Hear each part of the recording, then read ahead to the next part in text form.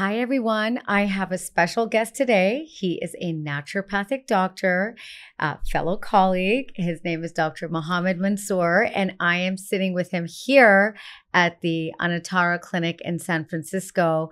Thank you so much, Dr. Mohammed, for being here and agreeing to this, having a chat about naturopathic protocols. And I always learn so much from you. I mean, you're somebody that I look to for advice when I have a difficult patient case. You're just a genius. So thank you so much for agreeing to chat. So Dr. Mohammed, you are a naturopathic doctor. How long have you been a naturopathic doctor for? Since end of 2014. It's been a minute. Yeah. It's been a minute. I thought you were going to say 20 years because the amount of knowledge you have, it's no. I think I would say the knowledge base that I've accrued over the years, it's kind of like you rest on the shoulder of giants, I would say. So there's a lot of people in our field that I could contribute or attribute my knowledge base to, Dr. Paul Anderson, Dr. Virginia Osborne, Dr. Brendan Cochran. There's a lot of people, Dr. Neil Nathan, Dr. Jill Christus. So there's a lot of people who are innovators in our field. And I feel, blessed to have known them and share that knowledge with everybody in our profession. Hopefully more than just our profession and other integrative health fields too.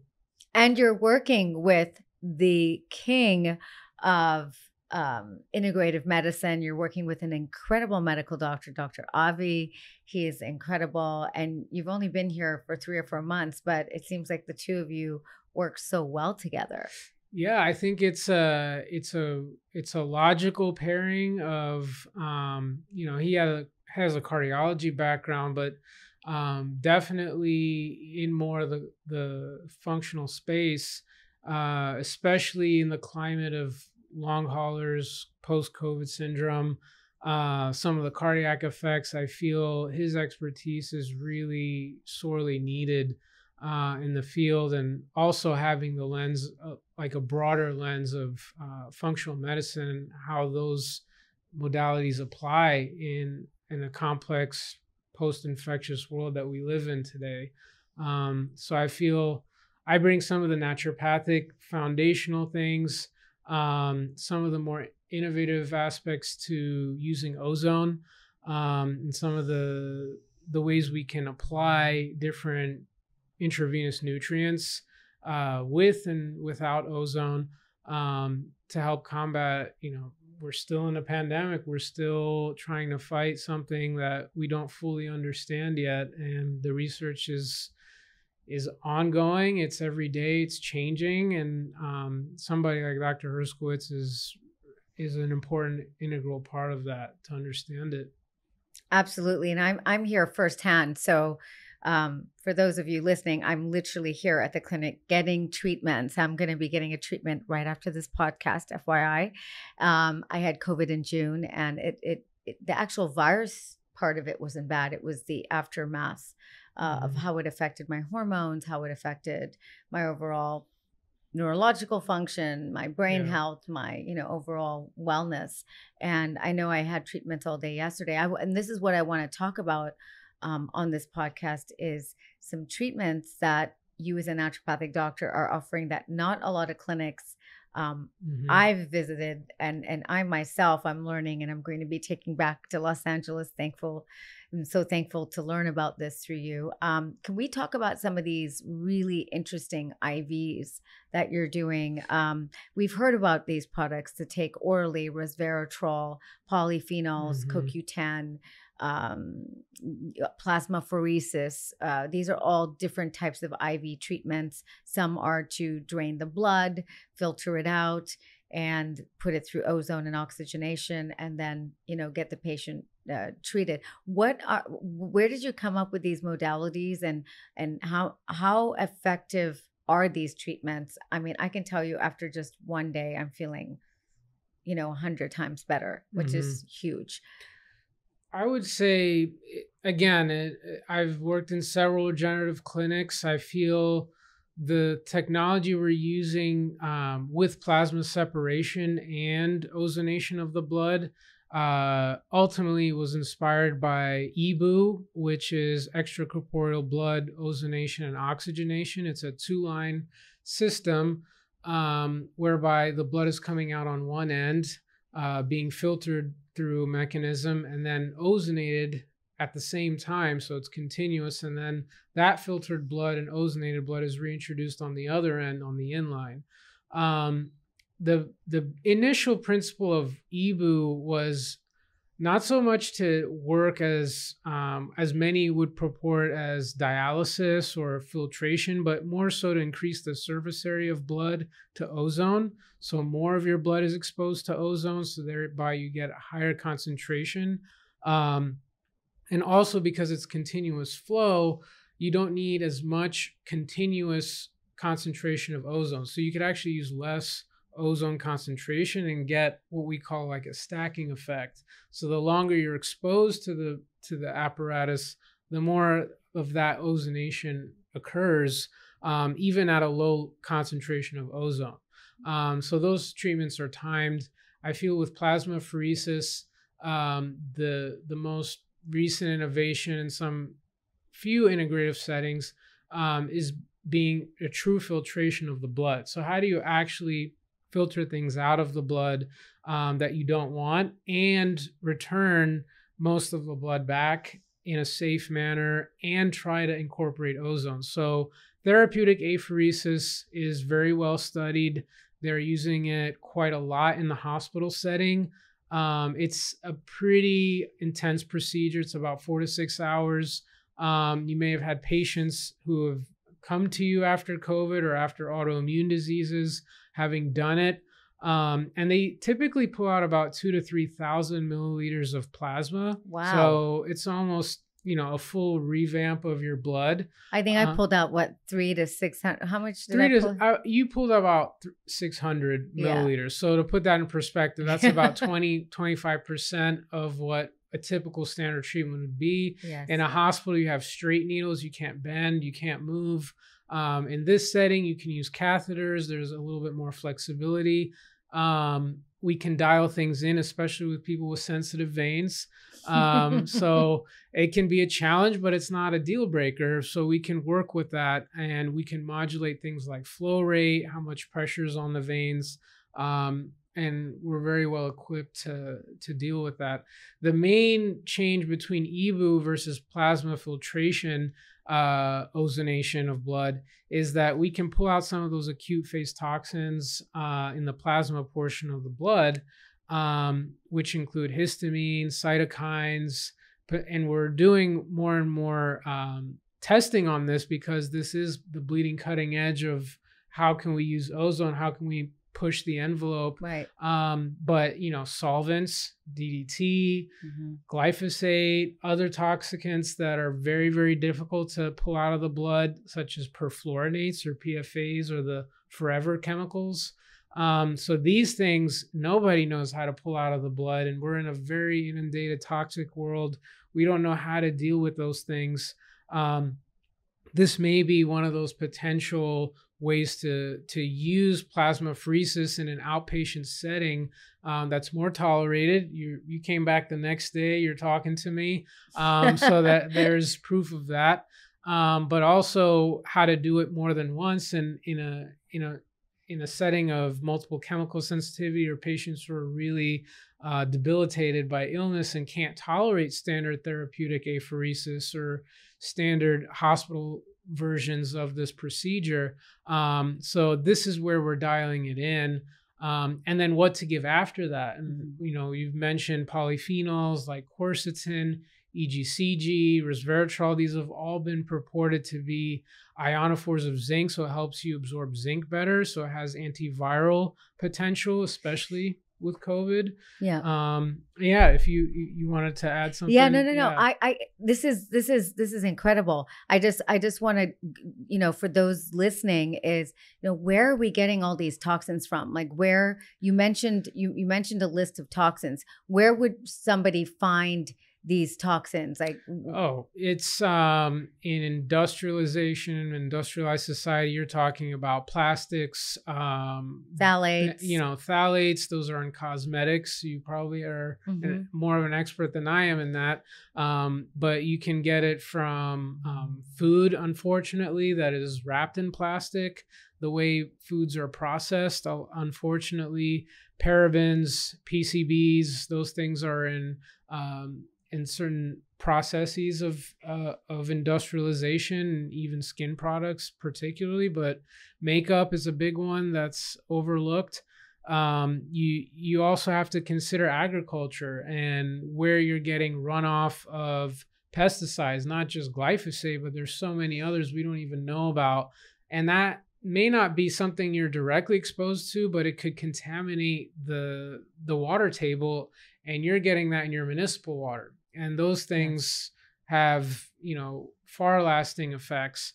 And without short of testing your water source, understanding where you live, your altitude, and what kind of plants and agricultural uses being done around you, you wouldn't know. Right. Because if you have, I hear this all the time, and I'm sure you've heard this as well. People travel to places like Italy and they don't have a celiac disease per se, but they can tolerate the gluten over in Europe versus the gluten in the US. And it's because of the way our farming techniques are, and our technology, and the type of grain that, is infected with certain chemicals. So, it does make a huge difference. And, we do see a massive difference between different populations in Europe and populations in the United States, for example, even in our meat sources and our dairy sources and the hormones, and, it goes on and on. So we know we're living in a toxic world, and, doing these procedures helps sort of minimize. Would you start everyone, because we know everybody's toxic, 50% of the United States of Americans are at least affected with mold. We know that. Would you recommend everybody start with this and then work their way up in terms of using antioxidant IVs? Actually, it is a case-by-case basis. Some people have comorbidities, other illnesses they're dealing with, other infections, Lyme, Bartonella, mold, other things that deplete their antioxidant reserves to a point where they can't tolerate any type of oxidative treatment like ozone, even at a low dose. But it really depends on the case, the initial blood work, their nutrient status. Some are malabsorption prone, depending on their gut health, depending on their genetics. Some are what we call slow excretors. So they don't excrete toxins effectively. That's often illustrated in their blood work. And even when we try to run tox panels in their urine and try to see, okay, well, how much mold is in your urine, or how much PCBs or solvents or other things can we really find? Sometimes you don't find much in the urine. They're not excreting it that much. It's not that it's not in there. And that can be a genetic component. So everyone needs to be treated in a personalized way. Yes, of course. Because a lot of times we see patients who've tried ozone and it backfired on them. They've tried NAD and it made them way worse. And especially in a toxic environment, those toxins are very detrimental, including heavy metals like cadmium, to the mitochondria. So if you don't address those toxins, and then you try to give beneficial nutrients like NAD or even ozone, which does upregulate NAD, and say, oh, I'm just going to try this as kind of like a shortcut to give me more energy, they might feel worse at the beginning. And they don't understand why. It's because you have all these kinks in the engine, and you're trying to give this really high octane, high quality fuel, but the engine itself is kinked, so it can't move. So it's just going to make it worse, even though you're trying to give the right nutrients. So that's where really looking at the history, looking at the toxic load, excretion status of the patient, their genetics, all of that needs to be evaluated. Yes. And we're looking at everybody's jumped on the NAD train. Everybody, we have these pop-up clinics doing IV NAD drips,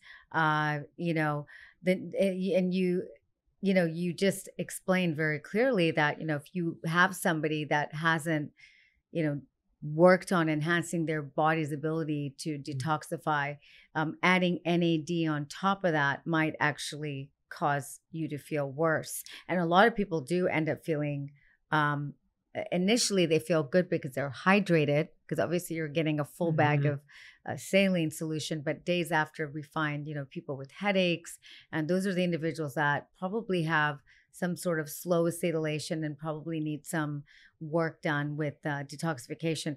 The NAD is now yesterday's Prada, as I, Yeah. it's yesterday's news. The new NAD that you discussed with me is something called ethylene blue. Oh, methylene blue. Yeah. Yes, methylene blue. Yeah. Sorry. Yeah. Yeah, that one is gaining a lot of traction, even in oral versions, troche versions that are being purported on social media, to be used at a low dose setting to promote energy, vitality, anti-aging. It has quite a bit of research for anti-parasitic use. So it's used for infections like Babesia and Bartonella. Very difficult intracellular types of pathogens that are hard to treat with just antibiotics. And it has been gaining some traction for anti-aging because it can upregulate your mitochondria, similar to NAD. From my experience, I haven't seen as many side effects, and it seems to be a little bit better tolerated if you titrate the dose a little bit more carefully. I find that methylene blue has some promise, but in a complex chronic illness patient, when there's multiple variables, it can be 50-50. It can work half the time it doesn't work. It's not a panacea, it's not a silver bullet. It has to be taken in context with other things that regulate the mitochondria. So CoQ10, PQQ, there are other cofactors, D-ribose, a lot of other things that go into mitochondrial health, and the person's genetics can play a huge role in that as well. That you can't really rely on any of these things as a monotherapy. It's just, it can be a slippery slope. It's very tantalizing to gravitate to something. It looks blue, it looks weird, it looks a little bit flashy, but you have to take it in context of a greater therapeutic protocol. And as naturopathic doctors, we always look at clear, correct, and protect. So we want to clear out the toxins out of the body.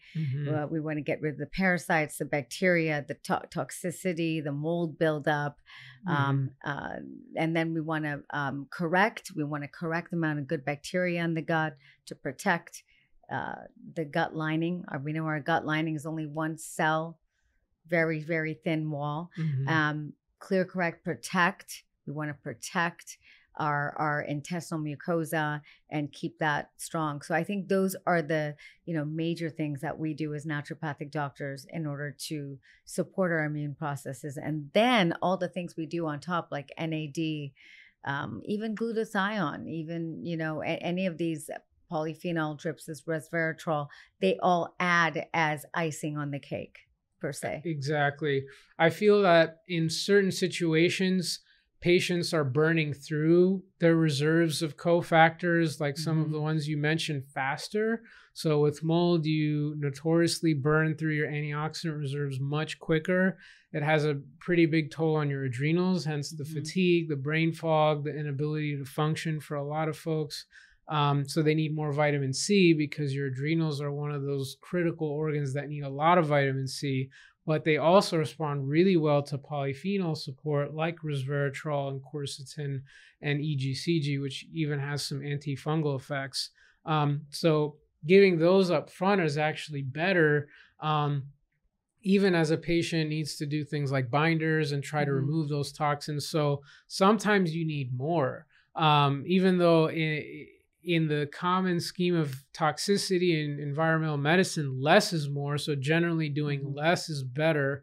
In some instances, patients do need more of certain antioxidants to be able to tolerate even detoxification, opening up your lymphatics, your drainage pathways, what a lot of doctors call pre-tox, or opening up just the pathways of elimination so that you can tolerate things like glutathione, which a lot of patients don't tolerate. So it's like there can be a lot of background prep that's required before you can actually start pulling things out. Giving your cells the right cofactors it needs to be less oxidative, to be less in a cell danger response, less in a response where your mitochondria are just shut down. So therefore none of your cells work. You have no energy. You can't utilize any of your nutrients, and you're basically in hibernation mode. So the discussion is complex. It's still evolving, especially with COVID. It does impact your mitochondria, similar to toxins, especially the spike proteins effects. But it's not impossible to see the light at the end of the tunnel. Absolutely. Yeah. And here at the Anatara Clinic, I know you've only been here short 4 months, but it's an incredible clinic. It offers, the main thing it offers, which for me is magic, is chronic illness. That's a population that's been completely left out. The only 2 places you have to go is to your doctor's office, your conventional medical doctor's office. You have 4 minutes to tell them what's wrong with you, and they write a prescription to get you out of the room. Or you go to emergency, you have an emergency situation, and you might be sitting there for 6 to 14 hours, until you get looked at. People will come here with chronic illnesses, anywhere from chronic fatigue, long COVID, cancers, debilitating conditions. What kind of conditions as a naturopathic doctor are you seeing here at Anatara Clinic? I think based on the current climate, it's fair to say a lot of long haulers or post-COVID syndrome manifested in a myriad of ways. It could be neurological, it could be musculoskeletal. We've had quite a bit of success using the plasma filtration procedure with ozone. And I think vaccine injury is another big one. Less talked about, a little bit controversial there on some fronts. But we've had quite a bit of success with that as well. We're seeing a lot more cancer incidents in the past 10 years. I think it's become from 1 in 3 to 1 in 2 people are at risk for cancer now. The statistics are pretty staggering. Wow, that's pretty high. I don't think I've ever heard that. Yeah, it's pretty significant now in terms of your risk for developing it.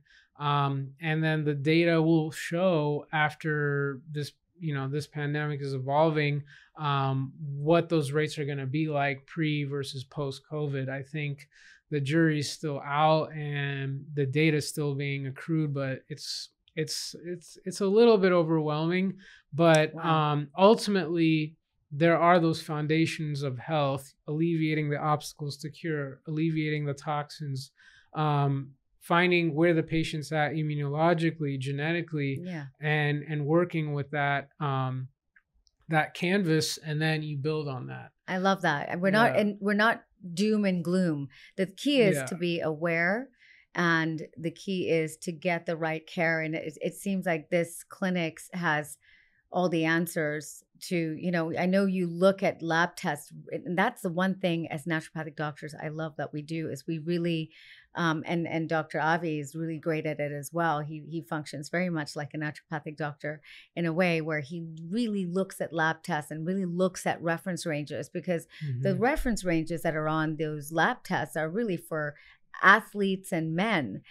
They kind of rule out women and children, which are majority of the population, and really important. And you look at the markers of the, for example, TSH, thyroid stimulating hormone.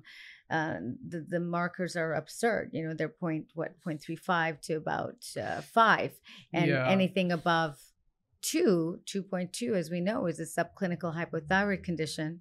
And even we look at ferritin levels. Ferritin levels are between 10 and 300. So if you're the optimal level is like, if you're 10, you're fine. in Yeah. terms out of a ferritin, your conventional medical doctor will say, okay, you're fine. But if you're 8, you're severely anemic. Yeah. So it's, for people listening with iron deficiency anemia, it's one of the most common deficiencies. A Mhm. lot of people are deficient in iron. And, it works with so many biochemical reactions in our body. So the conventional medical model has failed. The system is broken. And, we need more places like this where we have a medical doctor and a naturopathic doctor. Can you imagine the day we have clinics like this all over the world? I can imagine, people would be in such optimal health and well-being. What do you think would happen if we had clinics like this everywhere? I think the drug companies would be out of business. Well, yeah, I feel, we're trying to help people. Yeah. I think the goal is integration and systems-based approach to medicine. I think that is the future. Yes. They are trying to algorithmic it, so make it into algorithms and make it into an AI-based system. Right. If this, then give this. If this, can give that. Yes. And it's not that easy with No. toxins, with environmental medicine, with mitochondrial dysfunction. It's not a one-size-fits-all medicine. No, it's not. And that's the allure of conventional medicine, is like, just give me something simple, just give me a pill. But I feel our center is beyond that. It's at a point where we understand that's not a quick fix. And even if it was something like that, that's only temporary, and that's not something that's going to get you over the hump long term. So there is a place and a time for pharmaceuticals. There's nothing inherently good or bad about them. It's how they're used. It's the appropriateness. And of course, lab ranges are not, as you mentioned, standardized for different ethnicities, different sexes, male versus female, but even different places in the world. They've even noticed that for kidney function, now they are forced to use different ranges for African American versus others. So it's a slow wheel of, like, what they would call justice in terms of how the conventional realm adapts. We're just trying to push it, so we're not waiting another 20 years before, here's what we would do for, post-COVID, or what we would do for post-viral illness. We're trying to be ahead of the pack, and unfortunately, that has its pros and cons. Not everyone can have access to that, but hopefully the more we get the word out there, the more practitioners like yourself and others can incorporate some of the things we do, it does become more talked about, and it generates discussion, and it generates the right research and the right funding to do this on a national, international scale. And I think the key is that everybody has the ability to choose what they eat and to listen to their body, and to know that the body has an innate ability to heal itself if given the right environment. So I want to end there and thank our very special guest, Dr. Mohammed Mansour from the Antara Clinic, naturopathic doctor extraordinaire. Thank you for being with us today at Healthy Doc, and stay tuned. We'll get you in for more discussions with NAD. Thank you. Thank you.